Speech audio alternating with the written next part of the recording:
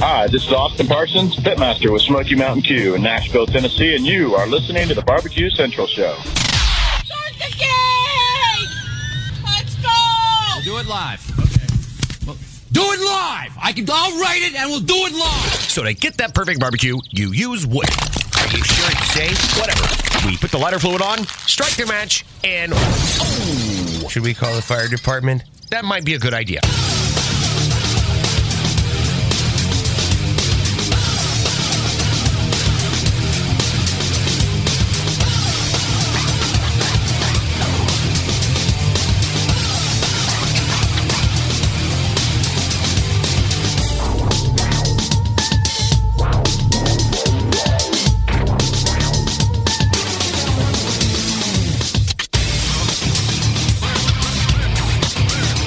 Good evening and welcome to the Really Big Barbecue Central Show.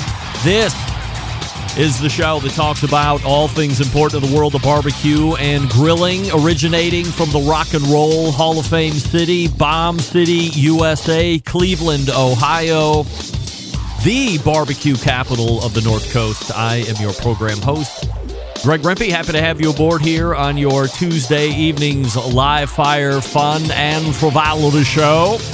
If you want to jump in on the show this evening through phone calls and emails, here's how you do that. You can get in touch with the show by sending an email to greg@bbqcentralshow.com or on the Twitter and Instagrams at BBQ Central Show. Anything else you want to find out about the show can be found at the main website, thebbqcentralshow.com. And here's what's happening in case you get the newsletter coming up in about 12 minutes from now. It is the first Tuesday of a month, 2021, rapidly coming to a close, and where we would usually find Malcolm Reed dropping in from How to Barbecue Right. We'll do you one better. How about his pal, Mark Williams from Swine Life, joining us? Yes. That will happen. Malcolm had a makeup football game. He didn't have a football game, but his son did. And obviously that comes first. Even in the teeth of the Barbecue Central show, we relax on that. And Mark just happened to be available, so I'm thankful that he is pliable and amoeba-like in that sense for guests. So we'll be talking to Mark about... So I should say up front, the theme for this evening, while we'll cover a variety... dare I say, a cornucopia of different topics. There will be certainly a Thanksgiving theme, not only through the show, but through the first 3 weeks of the show. Always in the third week, it's the rush. What happens if you haven't thawed the turkey? What should you do besides turkey? That kind of stuff we'll get into in a couple weeks. But the first 2 weeks of the show will be Thanksgiving-based to a certain degree, so we'll get a lot of the normal stuff taken care of. We'll get a little outside of the box. And we'll start all of that off with Mark Williams in about 12 minutes from now, and then we will move to 35 past the hour, where we will find perhaps the one and only semi-recurring doctor on the show at this point. You find him as the barbecue editor of Southern Living magazine. He's also writing the Q Sheet. Dr. Robert Moss will be joining us. He has a huge event coming up in a couple weeks, maybe 10 days. It might be sold out. There might be some ancillary tickets that you could still get your hands on if you want to be a part of it. But let's just say some of the biggest pitmasters, not only from the Carolinas, but also the country, will be converging into South Carolina for what is being billed as one of the most prolific barbecue events that would probably rival something that Texas Monthly would put on each and every year down there when they feature all those top pitmasters at the Texas Monthly Barbecue Festival or whatever the hell they call it. It might be something akin to that, so we'll get all the inside information from Robert when he's on. Plus, he has extreme thoughts on the top 50 from Texas that was released now 2 weeks ago, this past Monday. Also, I believe there's some border skirmishing going on with generational thoughts on pitmasters and how it relates to Texas and Carolinas and what somebody might be saying in Texas, and how some folks are taking it into the Carolinas. Nothing better than a great old barbecue skirmish. That's what we love here on the show. And I just like to moderate the skirmish. I don't want a part of any skirmish. I'm not physically capable of protecting myself at all. But I'm more than happy to, A, throw gasoline on any fire. It doesn't matter which side. And then moderate the firemen that show up to put it out. That's your first hour. Second hour, because it is the first Tuesday of the month, One of the most prolific YouTubers out there when it is relating to cooking. Sam, the cooking guy, joins us. Of course, we will be talking some turkey with Sam, but before we get to any of that, if you are watching his latest videos, you would see Sam using the Pit Barrel Cooker. That's a longtime sponsor of this show. He used it to make Al Pastor, so we'll talk about all that, how he likes the cooker, what else he might use it for, aside from the Al Pastor, which looked incredible.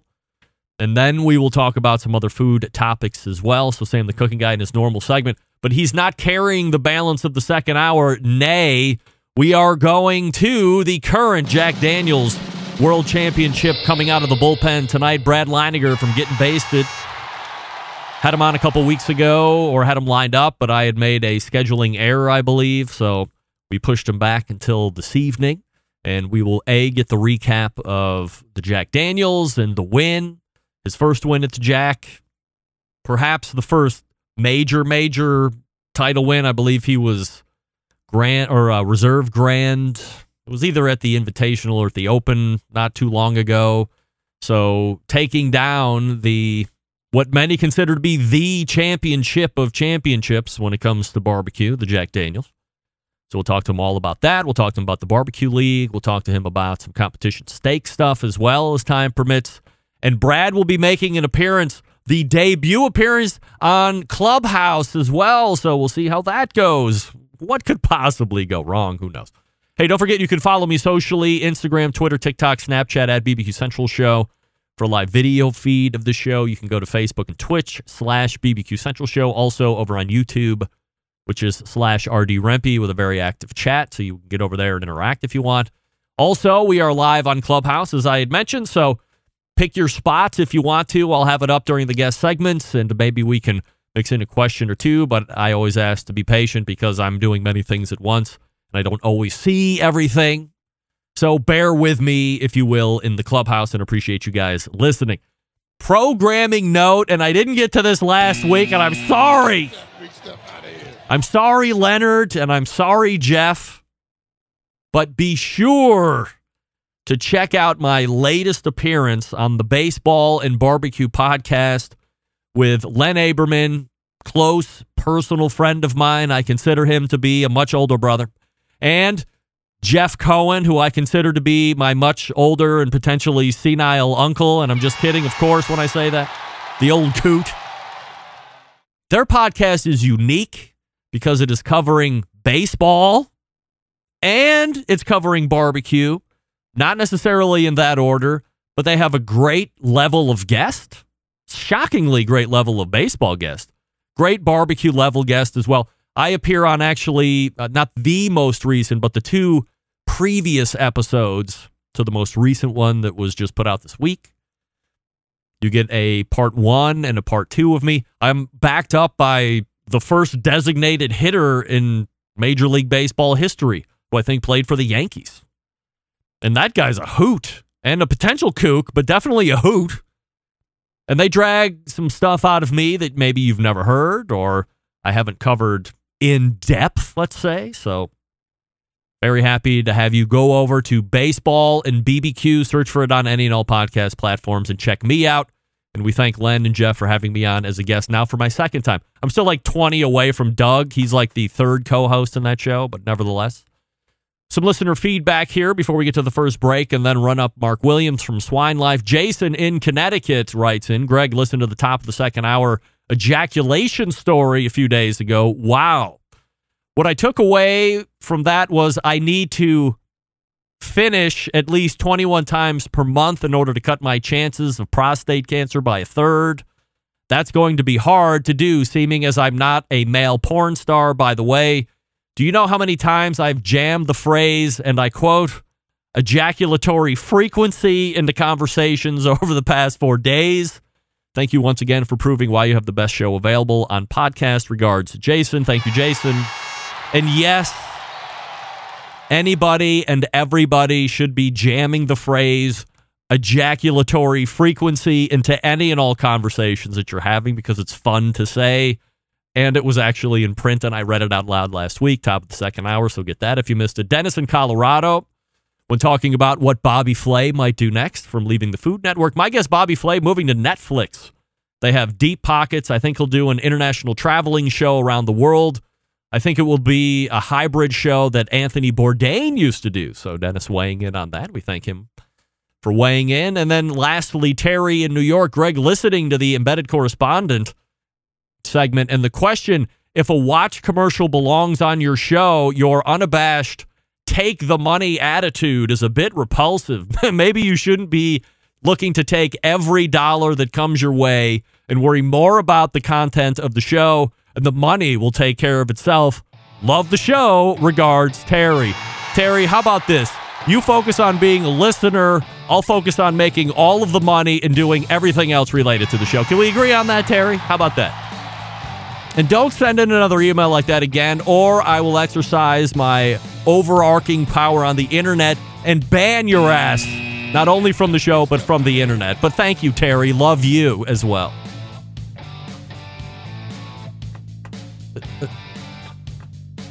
You know, I almost, but I remembered. Rule number 1 of the show, don't get hooked. Or no names, please. Rule number 2 of the show, don't get hooked. I didn't get hooked. Mark Williams is ready to go. I'll talk to you quickly about Green Mountain Grills. Some of the best pellet cookers out there today. You have a couple different lines to choose from. You have a choice line. You have a prime line if you're somebody looking to save a couple bucks. Choice line is just right for you. You get one size, the Daniel Boone. It's pretty accommodating for most family sizes, unless you have a Brady Bunch style size family or bigger. Now, if you want Wi-Fi connectivity and app connectivity / usage, you want a more of a robust build on the chassis cooker itself, 2 internal meat probes, that kind of thing. Prime line is what you want to look. 2 different sizes, peak and ledge. On top of that, if you're headlong into the NFL season, if you're a really big college person or both, and you love to tailgate, might I suggest the Trek cooker. You can put it in any car, truck, van, or SUV, plug it into a 12-volt receptacle in your car, hook it up to the battery with little battery pinchers. Plenty of different ways to power this thing. And now you have a wood-fired pellet cooker that you can take with you anywhere you want to go. Do you like camping? Camping sucks, but if you like camping, take it with you. Pellet goodness right there. And you don't sacrifice a tremendous amount of capacity for the portability factor. Go to greenmountaingrills.com. That's greenmountaingrills.com. And you can check out all the offerings, find a dealer near you because they're sold through dealers only. Get educated at that nearest dealer and take one home and be a success right out of the back. greenmountaingrills.com. That's greenmountaingrills.com. And we'll be right back with Mark Williams. Stick around. You're listening to the #1 most downloaded barbecue and grilling podcast anywhere. The Barbecue Central Show.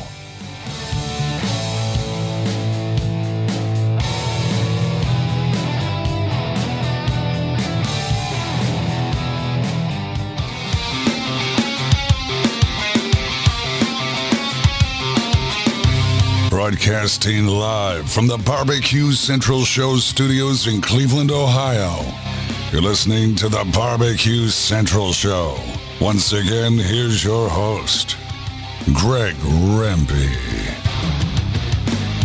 Welcome back. This portion being brought to you by the Barbecue Guru, creators of automatic pit temperature control technology, sellers of ceramic cookers with built-in power draft fans and accessories to make your barbecue and grilling life easier.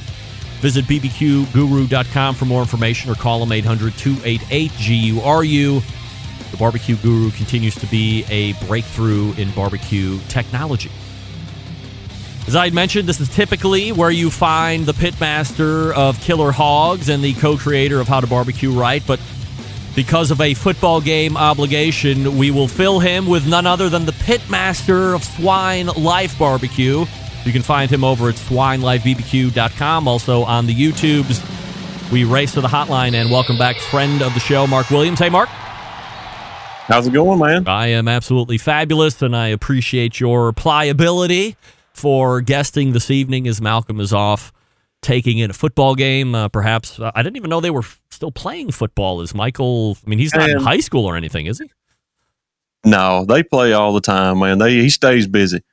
Wow. All right. So he is watching football, and Mark is available. SwineLifeBBQ.com, his website. Of course, you can find him over on YouTube, where he's got a budding YouTube channel of 43,000 subscribers right now, so only 44,000 more subscribers than me. But man, we're really giving it a go, and I'm not going to talk about why I hate YouTube. So we have a huge holiday coming up in a couple weeks, Mark, obviously Thanksgiving. And the lead question is this, and I had started asking this maybe a week or two ago as we were just starting to talk about turkey stuff. I eat a lot of turkey on Thanksgiving.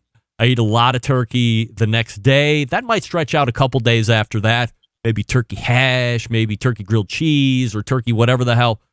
And then I won't see it again till next Thursday, or if I stop by a great barbecue joint that has really great barbecue turkey. And outside of the barbecue restaurant, I fall victim to eating turkey maybe once or twice a year if I think about it. And it's usually my wife saying, hey, get a turkey breast and we'll put it on the smoker because we love smoked turkey.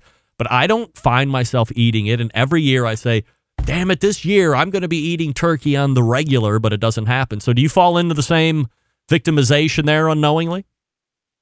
I'm guilty of it, man. I think that's what makes it so special. It makes it that much better when it comes to Thanksgiving. I mean, if you ate it every couple of weeks, probably wouldn't be as good, but I fall victim to it for sure. Let's talk about how Mark Williams does Thanksgiving at his house. Are you a traditional type of guy, or will you perhaps cater to any and all wants and needs? Is it a big blowout up in the first place? So usually I cook for my wife's family. Usually standard turkey breast. Her mother does not like dark meat when it comes to turkey, so usually it's just whole turkey breast, skin on. And of course, I cook a turkey for my family as well. And it's usually whole turkey, probably spatchcocked, citrus, herbs, try to get some flavors in it. But here recently, I cooked one last week for a video and pulled the skin off the whole turkey and done a bark just like you would on barbecue ribs. And it was delicious. How did you season it up? I was shocked. What's that again? How did you season it up? Just done a little bit of Mississippi grind. We injected it with a little bit of butter and hot sauce. Pulled all the skin off. Let what little bit of butter run off as kind of like a binder for the rub. Simple. Treated it just kind of like you would a rib. And after about an hour and a half, when it got good color, covered it up, put some more butter on it. Again, treated it like a rib and let it cook in that foil. Glazed it at the end, and it was one of the best turkey breasts I've ever had. Wow, that's a revelation, because I think one of the cook's spoils of turkey is maybe not so much on the smoked turkey, because you're not getting it to that higher temperature unless you're doing some kind of high heat finish at the end, is through, if you're cooking at 375 or 400, or maybe you're doing it in the oven, the skin will inherently crisp up. And then if you're a really keen chef or cook, you take the knife, you cut off all the skin, you save it for yourself. Maybe you salt it over the kitchen sink like a turkey potato chip or something like that. But I've never heard of anybody just ripping the skin off of it. I'm sure some people would think that would be sacrilege to some degree, but it sounds like it's a winner. Oh, yeah. I mean, we got a little bit of hate on YouTube. They were like, I can't believe that's the best part. I mean, granted, on a fried turkey it is. But a lot of times, I mean, that's the struggle of cooking a turkey, is getting that skin as good as the rest of that bird is. And, my mother-in-law hates the turkey skin, and she just kind of brought it up one day. She was like, what if you cook one without the skin on? And I was like, hey, we'll try it. I'm not scared. And, it worked out. It had a bark just like any other barbecue. Like in the pictures and looking at it in person, you'd never know the skin wasn't on it. It sliced well. The breast was packed full of moisture. The dark meat might have been a touch drier, but I just didn't inject as much in those. And I mean, I'm honest. I'm not a huge fan of dark meat on turkey. It's not near as good as dark meat on chicken to me, but everything else was spot on. It was excellent. I'm probably going to do it again. When you are purchasing your chicken or turkey, are you a frozen turkey guy? And then on top of that, are you also somebody that goes out of their way to make sure that it is a non-enhanced bird to start with?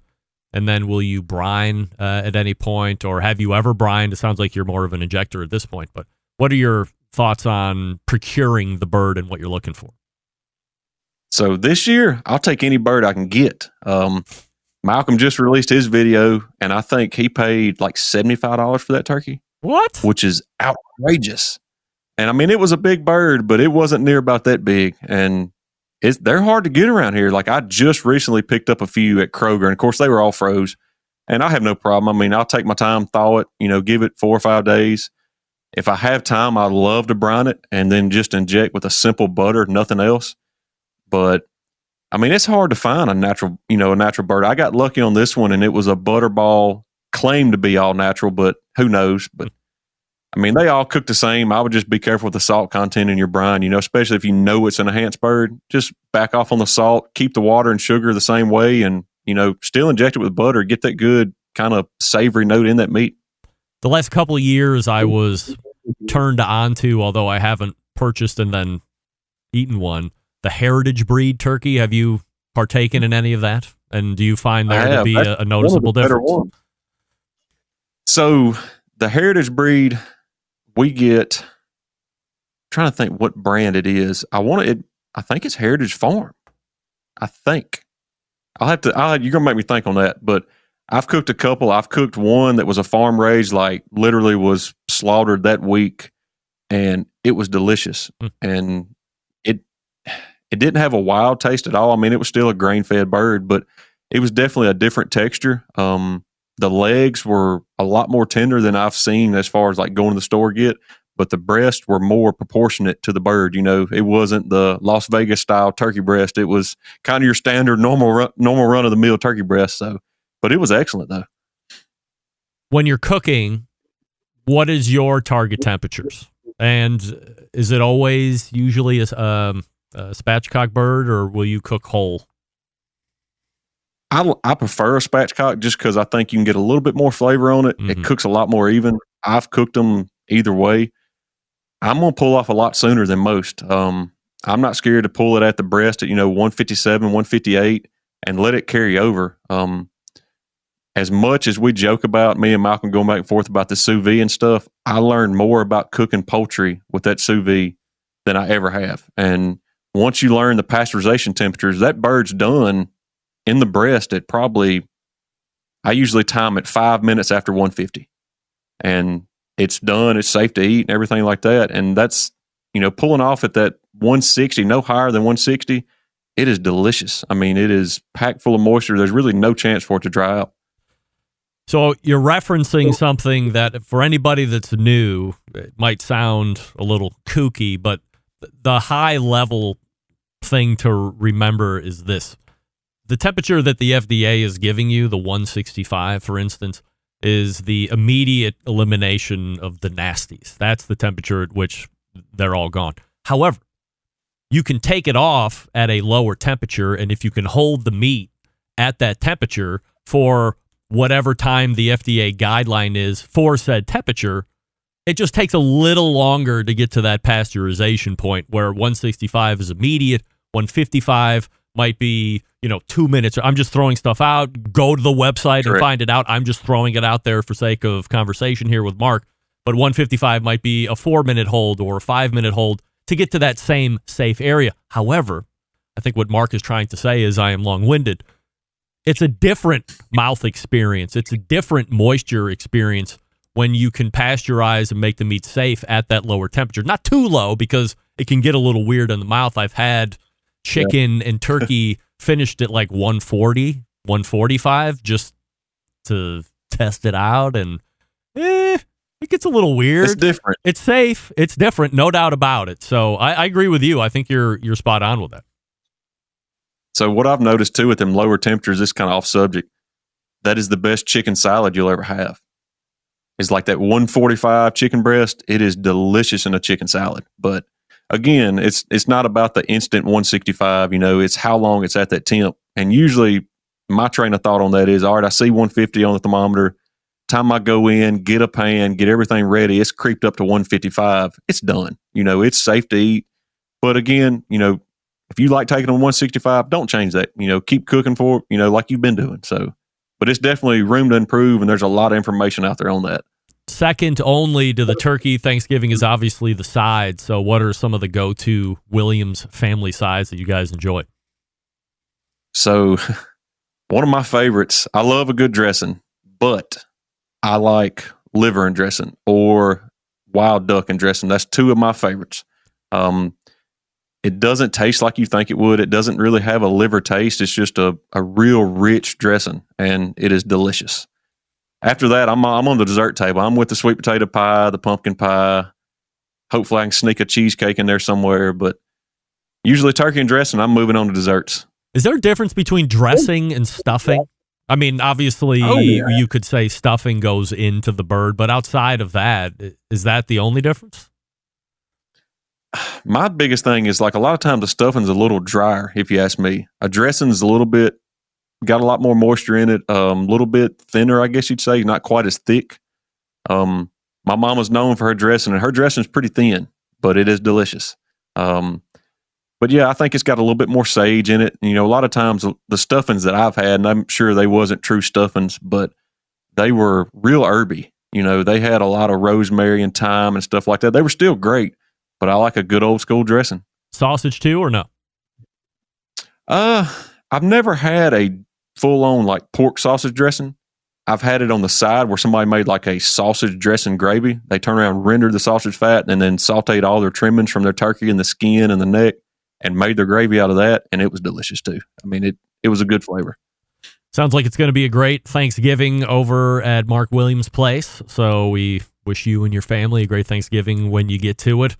Outside of that, and I appreciate your thoughts on Thanksgiving, let's talk a little competition barbecue. I think perhaps while a lot of folks know you as the guy on YouTube and have really great recipes and to me, inspire folks to get out and try. You're not doing anything too chefy or too outside crazy where you need these kind of certain tools or those kind of certain tools. You're just making stuff for the everyman, and you're inspiring folks to get out there, cook in the backyard through the use of live fire, which I appreciate. But you're also a really prolific competition cook. I guess I didn't even realize how good you were until I keep listening to Malcolm's podcast every week, and he's like, oh, Mark went out and won again. Mark went out and won again. He went up here and did this special contest, and he went out here and he kicked my ass again. And I'm like, I started doing a little research, and yeah, Mark Williams is a pretty kick-ass competition cook. So how does 2021 look this year for a competition? And then what are you planning for next year? So, I mean, we took a few years off. Of course, a lot of it was just kind of for us to regroup. And, you know, we realized when we started the YouTube that, you know, we're catering to the backyard guy. We're catering to the weekend warrior.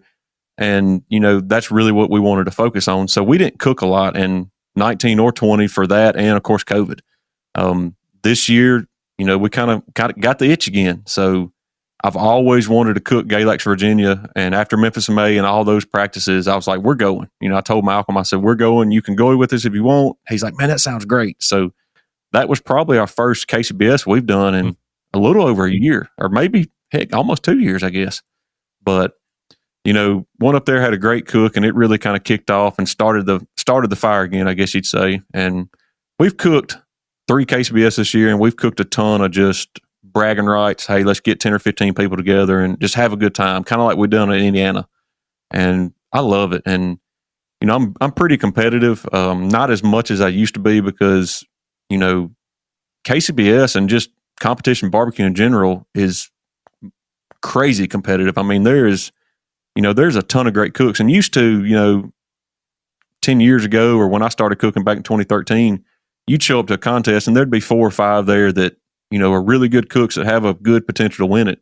Now on a 30-team contest, 30 teams can win it. You know, it's so much information out there and so much education now that everybody's on an equal playing field. And of course, you have your ones that are really not on the equal playing field that are leaps and bounds better than all of us and that are going out winning them world championships like it ain't nothing. And, you know, that's a dream to look forward to. And I enjoy it. It's a good time. I think I have one of those guys closing the show tonight, that being Brad Leiniger from Getting Basted, the Jack Daniels grand champ, no doubt. And it seems like every time he enters the contest, he's either winning it or he's coming in second. So he's quite a force to be reckoned with here over the last handful of years. He's won Team of the Year 2 out of the last 3 years. And I think if all the cards fall right here over the next handful of weeks, it'll be 3 out of the last 4 years. So he's quite a force at this point. That's awesome. All right. Do you take into account how things have changed, though, over the last 2 or 3 years, especially in competition barbecue, as far as the cost and what the perception of what you need to win is? Or are you pretty comfortable in your skills? A, you know what you need to win, and B, you can have the plan to implement to give yourself the best shot at winning weekend in, weekend out? So since used to, I thought we really overthought it. Looking back, I know we did. And now we kind of simplified a lot of things. We really simplified these recipes. And now that we're cooking on the stick burner a little bit hotter and faster, that makes you really hit your marks. And I've learned now that, texture wins a contest every weekend. Flavor's so subjective. I mean, I'm sure these guys that are winning every weekend have a great flavor, but they're nailing that texture. And that's what we really focused on this year, is just really pinpointing that texture and seeing how far we could push a protein and it still be that perfect texture. And we've learned a ton doing that. That's what I say. I mean, our flavors are pretty middle of the road. We may add a little bit more spice than we probably need to, but I like that heat. But we've really, really focused on texture. And I think our texture this past few cooks have been leaps and bounds better than we've ever cooked before.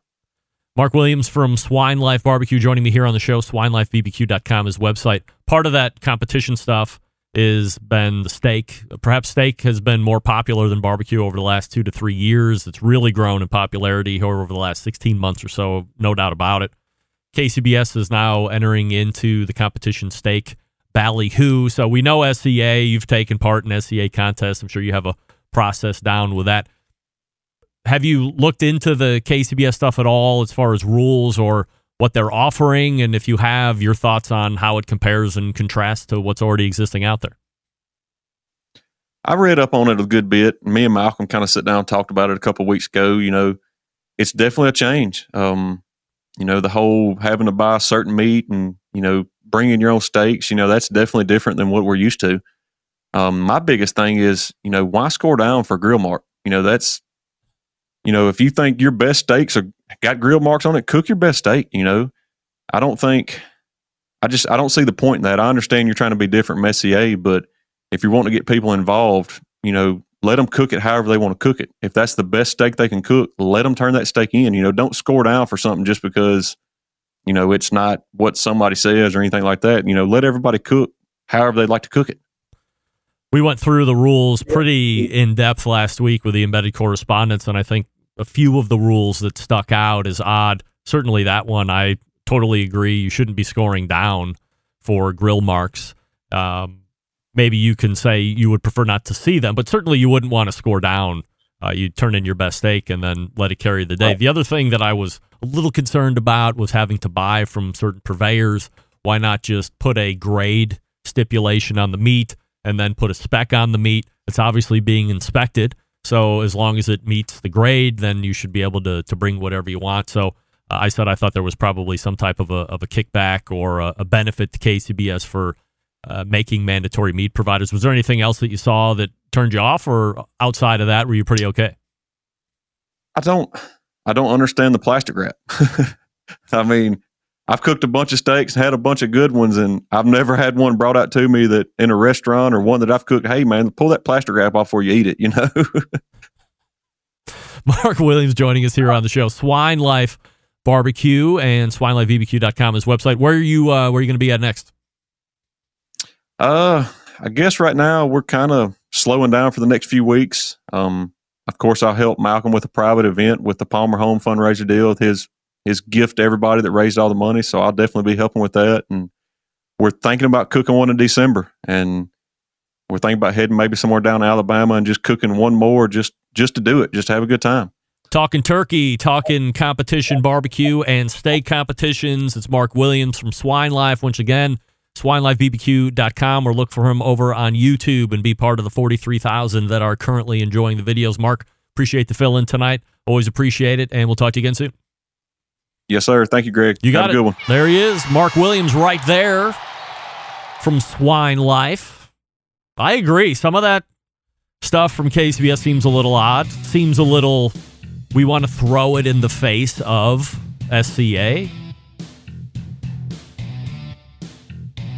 So we'll see. Let's let him get a few off. We'll get some of the feedback, and then we will go from there. Robert Moss in the green room. We'll get to him here in just a second. I'll talk to you quickly about Primo Grills. What do we love about ceramic cookers? We love that they are fuel efficient. We love that you can achieve low and slow temperatures for traditional barbecue meats.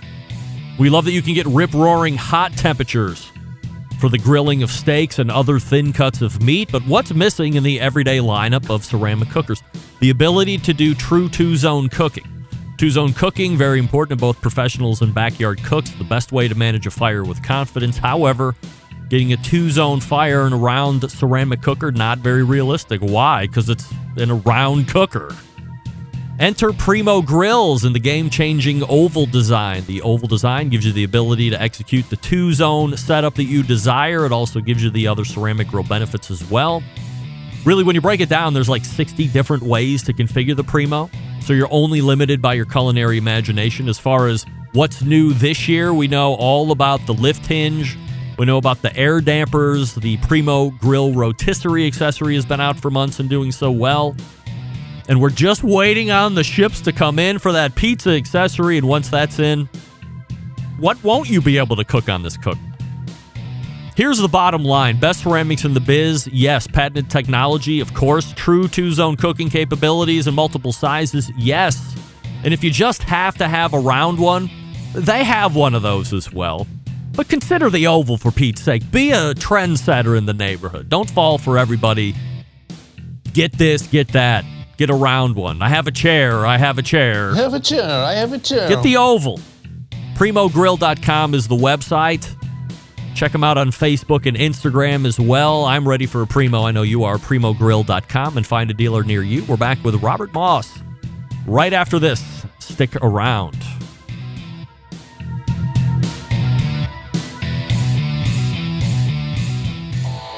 Howard Stern, Jim Rome, Dan Patrick, and Greg Rempe. The Mountain Rushmore of talk show entertainment.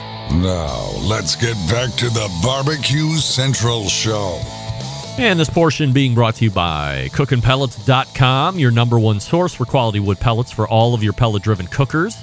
Visit cookinpellets.com for more information or to purchase. You can also find them on Amazon.com as well. But go to cookinpellets.com. Why not? See all the other products they got. It's great. My next guest, the contributing barbecue editor to Southern Living Magazine, friend of the show. Let's go ahead and race to the hotline and welcome back Dr. Robert Moss. Hey, Robert, how are you? Hey, Greg, doing good. How are you? I am fabulous and always looking forward to our live fire conversations here as you join the Barbecue Central show. So before we get into perhaps what would take the balance of the segment, that being the Texas Monthly's Top 50 barbecue release now 2 weeks ago, yesterday on Monday, let's talk a little bit about this Holy Smokes Low Country Barbecue Festival. As I had mentioned in the open, I think a lot of folks perhaps would see this as a Texas Monthly Barbecue Festival, but being done in South Carolina, you're having huge names, huge barbecue eats. Sounds like it's going to be a shindig.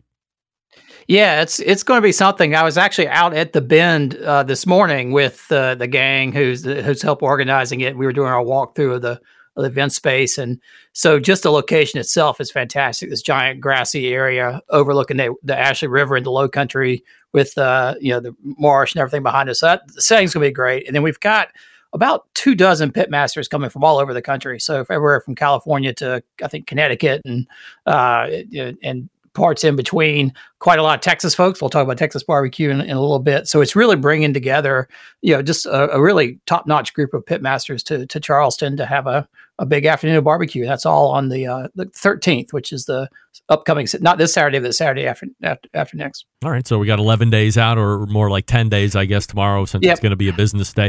Is there anything available from a spectator/attendee standpoint?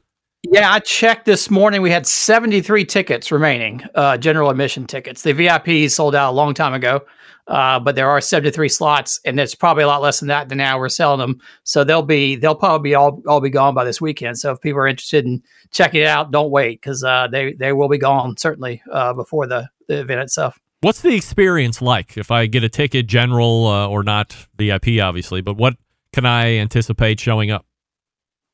Yeah, well, a ticket will get you admission and all you can eat on the barbecue front. And the way we have it structured is every event's a little bit different. A lot of them, everybody just sort of sets up a table and you walk around. We're actually doing this a little bit differently to try to give people a little bit more of a curated experience. We have 3 villages. And so the pitmasters will actually be teaming up and working together in the villages. So you'll get a little bit of their style, but you can get it all on a single plate without having to go to 24 different stations. We've got a traditional village, which is to highlight the traditional whole hog barbecue tradition from here in the Carolinas. So if you think, Rodney Scott will be cooking there, Sam Jones from Skylight Inn, Pat Martin from Martin's Barbecue.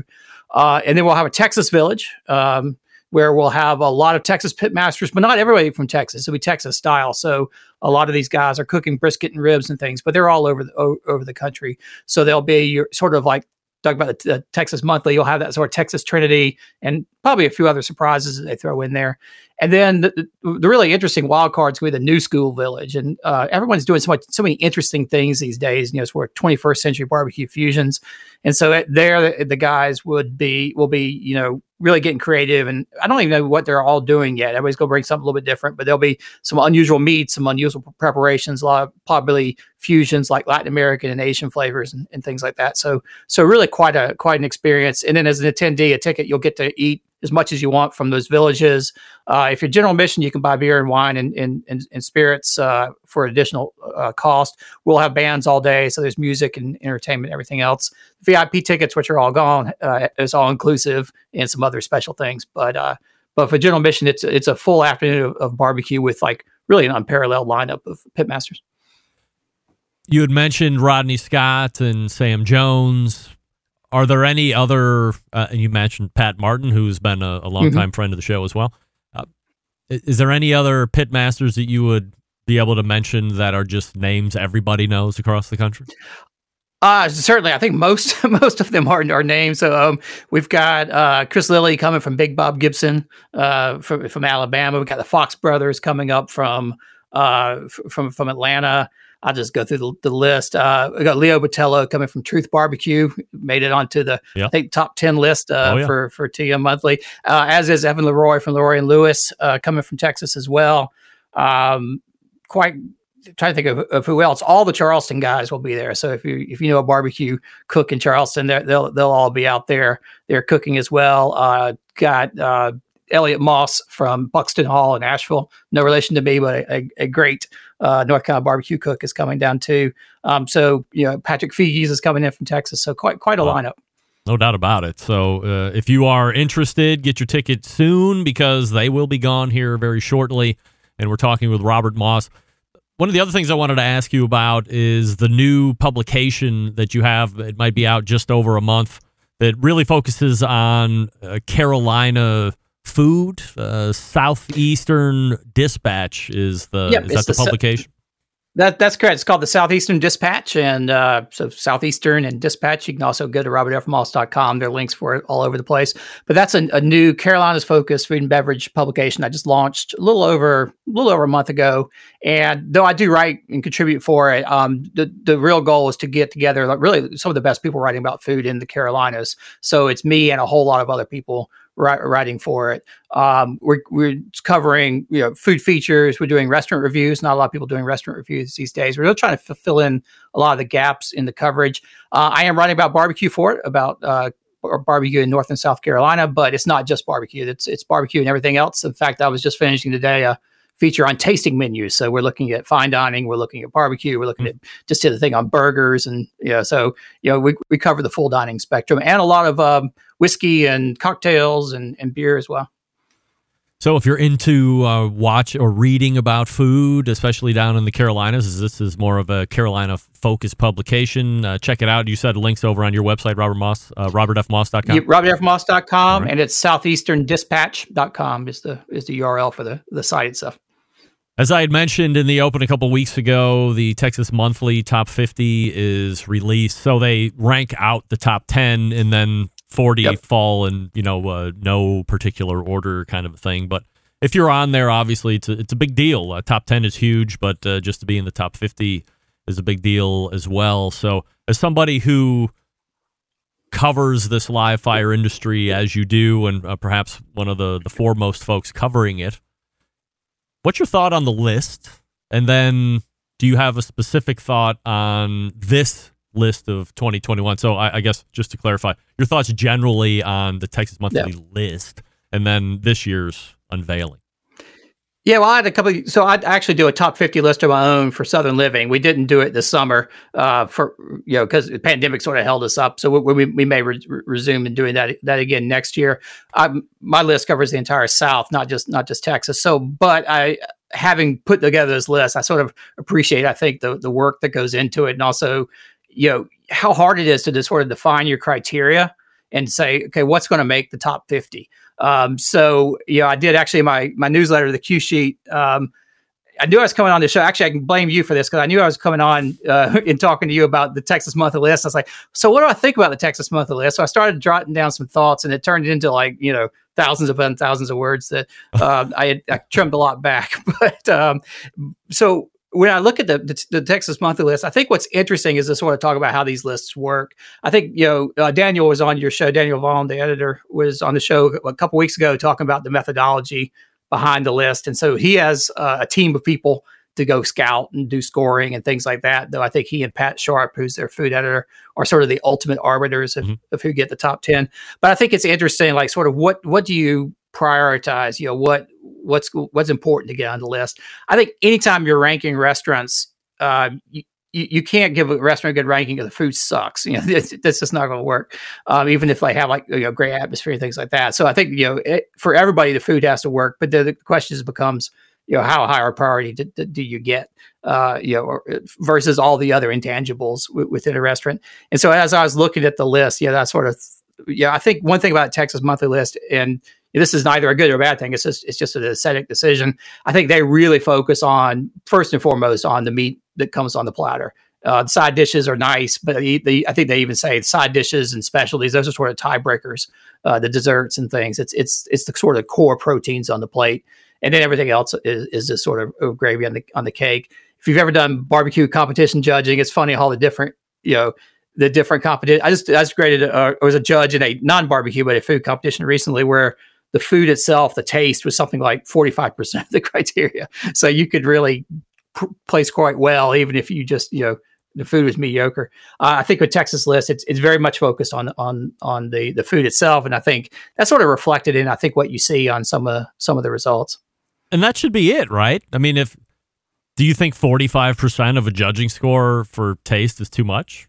Should it be 55%? Should it be 60%? I don't think it's too much, for sure. I think it's probably too little. I think you got to, again, that's sort of like the table stakes, right? If you don't have great food, you don't belong on the list. Yeah. It's more, how do you start to differentiate between two places where if you go in and you sit down, the food's great. I love it, And I think that's one of the challenges. Certainly when I do the Southern Living Top 50, we're covering the entire South. So how do you compare a plate of Texas brisket and ribs with like mutton barbecue from Kentucky and like a chopped whole hog from North Carolina? I mean, these are different things, and so it's really hard to compare those.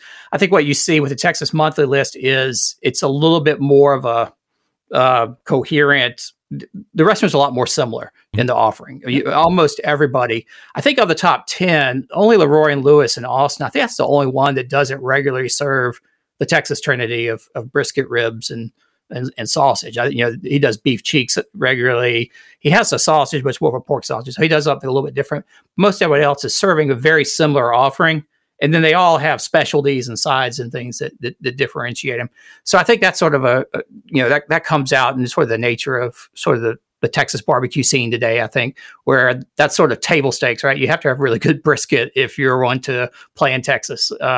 Though you can certainly rank high on my list for Southern Living if you don't even have to serve brisket. And it can be pretty bad as long as like the other things that you serve are really good. So I think that's what makes the Texas list so unique. I can't have a Ohio barbecue list, really. It would probably exist of 3, and they're probably here locally in Cleveland, or at least within an hour of downtown.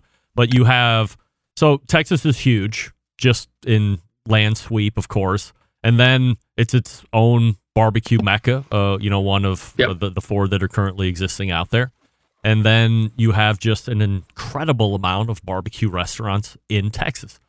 So Yep. it certainly makes sense that you could have a top 50. There's plenty out there where you could whittle down to a top 50, whatever that criteria is. I would probably argue that between the last list and this list, there was a separator of who had the better brisket versus the other ones. However, with this list, I think what I understood from Daniel was, and I think he wrote a piece that was complimentary to the list, sort of, or supplementary, was that Texas brisket, he said plateaued, but I think what he meant was the level of the game has evened out. We've hit the crescendo here. Everybody makes really good effing brisket. And that now cannot be used as a delineator or a differentiator between who's got a really good barbecue restaurant and who does it. It's, these guys still do brisket a little bit better. Everybody's got a good brisket. So now it does have to be those side dishes or the Mexican influenced barbecue or something a little bit different, or the new school that I'm hearing about that is that's coming around too. So I think that's why, to me, the list is a bit unique. Yeah, and I think what's really interesting about this list is the newness of it. I sort of took out when it came out because they put on the list the founding dates and how they cook and things like that. And what I think is really interesting is of the top 10, the oldest restaurant on there is Snow's, which I think was founded in 2003. So it's 18 years old. That's the oldest barbecue joint in the top 10. If you look at the top 50, there's only 4 restaurants on the list that were founded in the 20th century. Everything else is a 21st century restaurant. So everything is very, very new. And in my Q sheet reflections, I think what probably shows more than anything is sort of the influence of Aaron Franklin and that other sort of generation of craft barbecue guys who came along in the a decade or a little more ago, and just really focused on just technique, offset smokers, cooking time. Let's make that brisket absolutely as perfect as it can be. And that's the number one thing. And you're right. I don't think you can place very high if you serve brisket that sucks or brisket that's dry and doesn't work, doesn't play very well. But it's table stakes. It's almost like you have to serve a really good brisket and then do other things to get up in the list. As I was reading through the Q sheet, I think I got a feeling that you were a little cheesed off that somebody in Texas might have said that there didn't seem to be as much of a generational following in barbecue in the Carolinas as there does seem to be in Texas. You proceed to point out, maybe he forgot about this, or maybe he didn't know this, or Did we read a little too much into that, or do you think he was taking a shot at Carolina's ongoing barbecue expertise? That's J.C. Reed from the Houston Chronicle, who writes a great weekly barbecue column. So I've got nothing bad to say against J.C. It was really a parenthetical, this little aside that he had, because he was saying, rightfully so, that all the new barbecue restaurants that are on that list in Texas really suggests that the future is very bright for Texas barbecue, which I think is true. I mean, there is no shortage of really good barbecue in Texas, and I don't think they're going to run out anytime soon, because every week it seems like somebody else is opening a really great joint. But in passing, I think he sort of said that unlike other regions, and in arguably the Carolinas, there is other regions may not have that new generation coming along. And I just sort of said, I thought about it a little bit. I said, well, I just don't agree with that, because here in the Carolinas, you may not see it. We don't get the attention, the media attention that everybody in Texas does, but there's a lot happening here as well. There are a lot of new restaurants opening their doors, barbecue restaurants opening their doors, including quite a lot that have opened just since the pandemic, which is a tough time to open.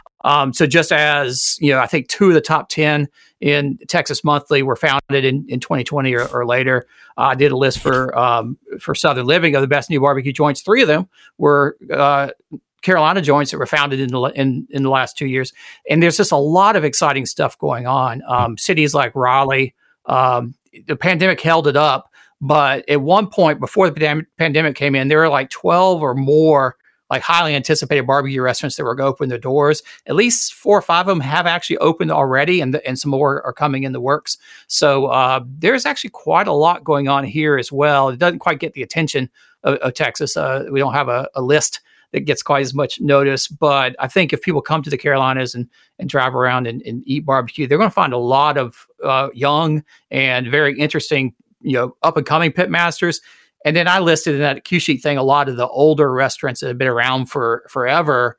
And in each case, they're on the third or fourth generation, and the fourth generation may only be in high school, starting to be forced to work at the restaurant, but are sort of waiting in the wings. So I think that the Carolina barbecue tradition isn't going anywhere anytime soon. So I wasn't so much taking issue with what JC said, other than just sort of reflecting. I don't think that's quite right. I think the Carolinas have quite a lot going on.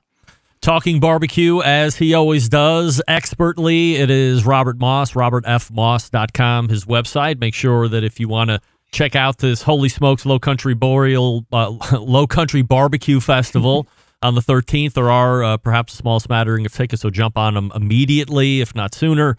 And you can check out all those great pitmasters going to be on display here in about 10 days or so.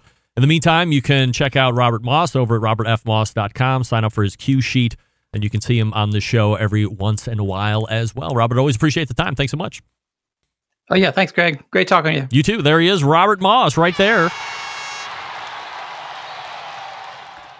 Make sure that you get on those tickets. Don't wait. 65 or 70, and it's probably less than that. So hurry up. The Low Country Barbecue Festival, robertfmoss.com. That's the website. I'll talk to you quickly about Sterling Ball and Big Papa Smokers, the one-stop online shop for all things barbecue. A curated selection of only the best outdoor cooking and grilling supplies will get you on the path to better barbecue results in no time. Everything at Big Papa Smokers has been pitmaster approved by Sterling Big Papa Ball himself, from the award-winning rubs and sauces to the American-made grills and smokers. Big Papa Smokers has everything you need to be a better outdoor cook. Known for the championship rubs and seasonings, right? Popular flavors like Sweet Money, Cattle Prod, Cash Cow, all proven winners on the competition circuit and in the backyard. 13 perfectly balanced flavors, transforming ordinary meals into extraordinary meals. And whether you're cooking to impress the judges or grilling for your family, Big Papa Smokers' award-winning rubs and seasonings don't disappoint. They also own Granny's barbecue sauce. If you're looking for a new go-to sauce that will please everybody, why not try Granny's? Find out why you fell in love with barbecue in the first place. And aside from the premium selection of rubs and sauces, they're also selling cookers. That's right. Are you looking for a versatile smoker that's easy to use? Check out that Mac 2-Star General pellet cooker. Big Papa's offering exclusive deals right there on the internet. The exclusive Mac dealer on the internet, by the way. Not a fan of pellet smokers? All right. Check out that Old Hickory Ace BP. It's the only charcoal smoker that Big Papa trusts on his competition trailer. If you're not sure of what grill you need, call them, 877-828-0727. That's 877-828-0727, or shop their website, bigpapasmokers.com. That's BIGPOPPA smokers.com. We are back to wrap the first hour right after this. Stick around. We'll be right back. You're listening to the #1 most downloaded barbecue and grilling podcast anywhere. The Barbecue Central Show.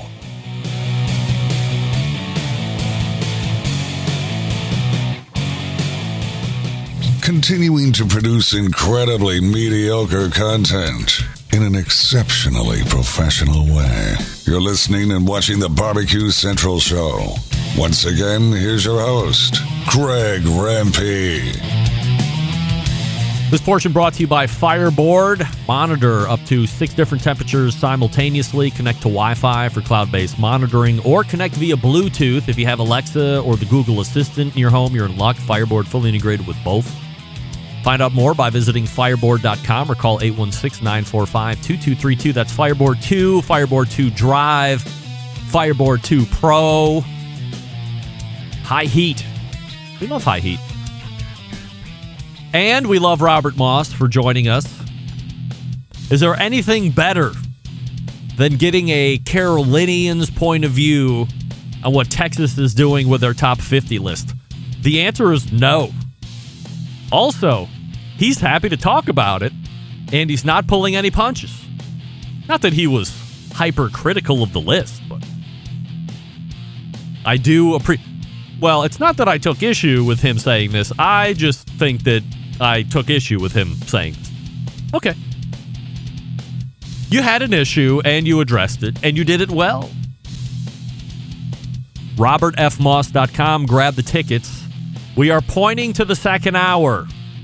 Plenty going on in that 60 minutes. I'll tell you all about it here shortly. You're listening and watching the Barbecue Central Show right here on the Barbecue Central Network. Stick around. We'll be right back.